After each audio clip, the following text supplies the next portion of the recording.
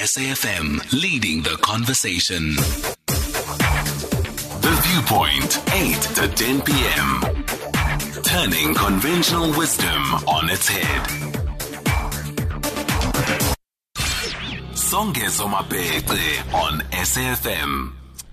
A titan of public service has been lost. I don't think these words are anything new to you now, fellow South Africans, as we look to pay tribute to a public servant in his generation, absolutely without rival.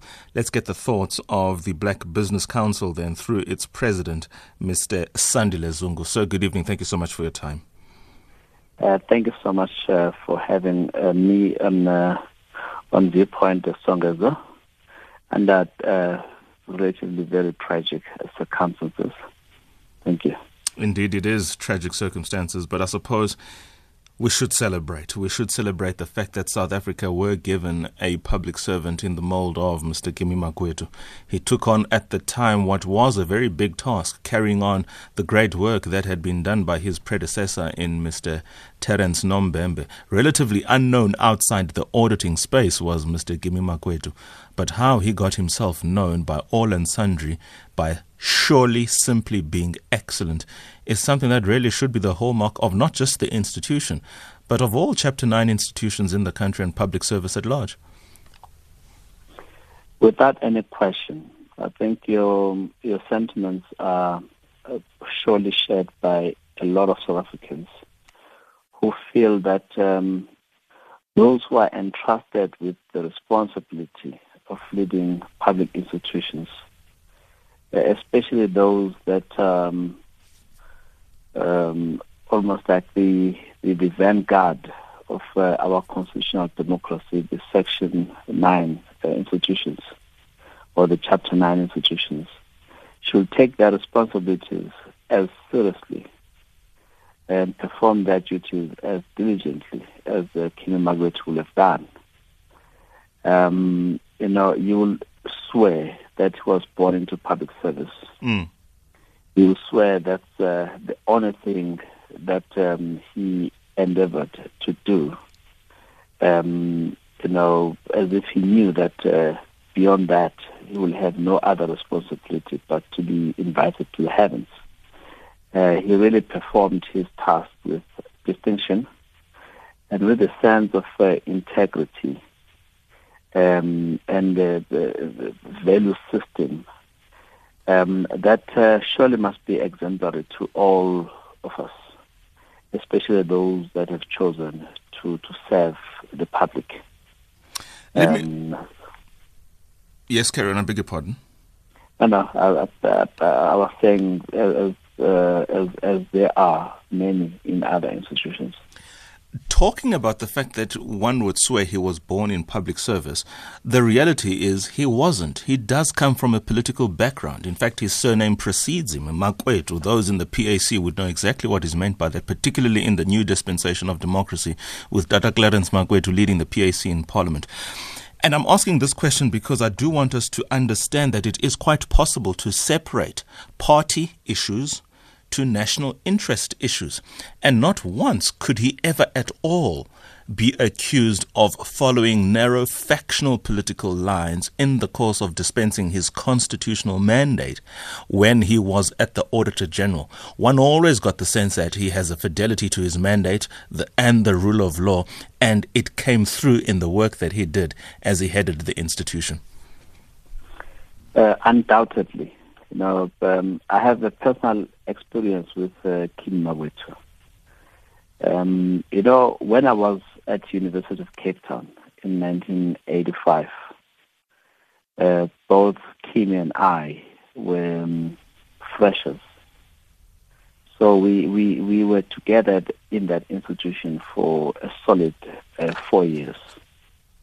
I think he stayed a year longer. Maybe to pursue the honors studies. I was done with my engineering. His political school of thought was, I would call, broadly charterist than necessarily Pan-Africanist. Mm-hmm. And there were some skirmishes at residence when we were fighting for greater recognition as a few black students were staying in residences. He was at Leo Makwetu residence, and I was staying at Smarts Hall.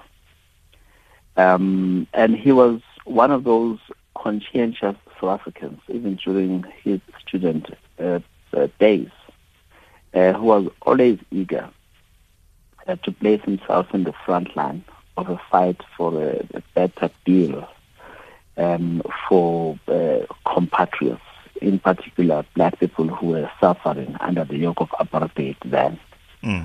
I think he is a perfect example of, if you were to talk about the goodness of cadet deployment, then surely if it was done in a manner that would deploy people of Kimi Makwetu's competence, people of Kimi Makwetu's commitment to service, public service, then there would be no criticism of cadet deployment. Because once you are deployed, you are not accountable to those that have put you there, but you are accountable to those that must derive value from the public purse, as it were. And as you correctly say, he may have come from a family with distinguished luminaries from the Pan-Africanist movement, although I doubt his personal political posture, as I said, was necessarily Pan-Africanist. Sure. But I saw at the funeral of Makwetu recently, he was there as an important member of his family. He's someone who clearly distinguished himself as committed to serving the people, and there was not a dot of dirty ink against his name. Up to the last minute, he had a few more weeks to serve before his term of office came to an end, but he was invited to the heavens. A perfect, as you correctly said in your introduction, a perfect example of a public service, a servant, rather. Let's take a short break. Thank you so much, Mr. Sandile Zungu, for your thoughts. We continue after the break. I'm in conversation with the president of the Black Business Council. Thembekile Kimi Makwetu is no more. He died with his boots on, serving what would have been his last couple of weeks as the Auditor-General of South Africa. Many who didn't even know him would have felt his impassioned pleas as he made sure parliamentarians always remembered their lodestar, the Constitution, good old public service, and values and passion for serving the people. He will be sorely missed. We continue after the break to pay tributes to him. Songezo Mabete on SAFM. We carry on with tributes to Mr. Thembekile Kimi Makwetu, the late Auditor-General of the Republic of South Africa. Here's a question that some of our listeners are probing, and perhaps it is a good question, not because it is a concern, but something which ought to be cemented. The fact that the institution is no poorer without him. Granted, we will always miss an individual, but he has built the institution to what it is, such that all and sundry indeed are celebrating the good work of the Auditor-General, and which is more, his successor has the credentials to match without any blemish, without any reservation, and thankfully so. It breaks and bucks a trend that in South Africa was always going to be intolerable. All male Auditor-Generals, now the first ever, Miss Tsakani Maluleka. Thoughts on that? Well, as a Black Business Council, we are on record as having supported Tsakani in her quest for the office of AG. And not only because we think the time has come for a woman to lead that, the institution, but because we believe she is the best that is on offer. And also we believe that she will, at the end of her office, her tenure in that office, in how many years to come, 7 years. 7 years. That she will have been the best AG. And that is based on our knowledge of her. That is based on our perceptions of her work as deputy. And that is basically a tribute to Kimi's capacity to prepare her deputy to can be a befitting successor, as it's now going to happen if the president indeed appoints her as he should. So we are very blessed as a nation that such an important institution, the auditor-general, is displaying yet again all the good signs of a very happy and a smooth transition, which you expect from that office. You cannot, we will not welcome anything associated with succession, let alone working in that office. So we're very pleased indeed that Tsakani has emerged as someone that all the institutions, including Parliament, have deemed appropriate to succeed Kimi. Final question to you, Mr. Zungu, in relation to Mr. Makwetu's passing and the fact that Ms. Maluleke will be taking over. What message do you hope is being received by those in comparable spaces of public service, either in your Chapter 9 institutions, heading up state-owned entities, or national, provincial or local government positions that where when people look at, they ought to feel the way we now feel about the passing of Mr. Makwetu? What do you hope the message is to those people?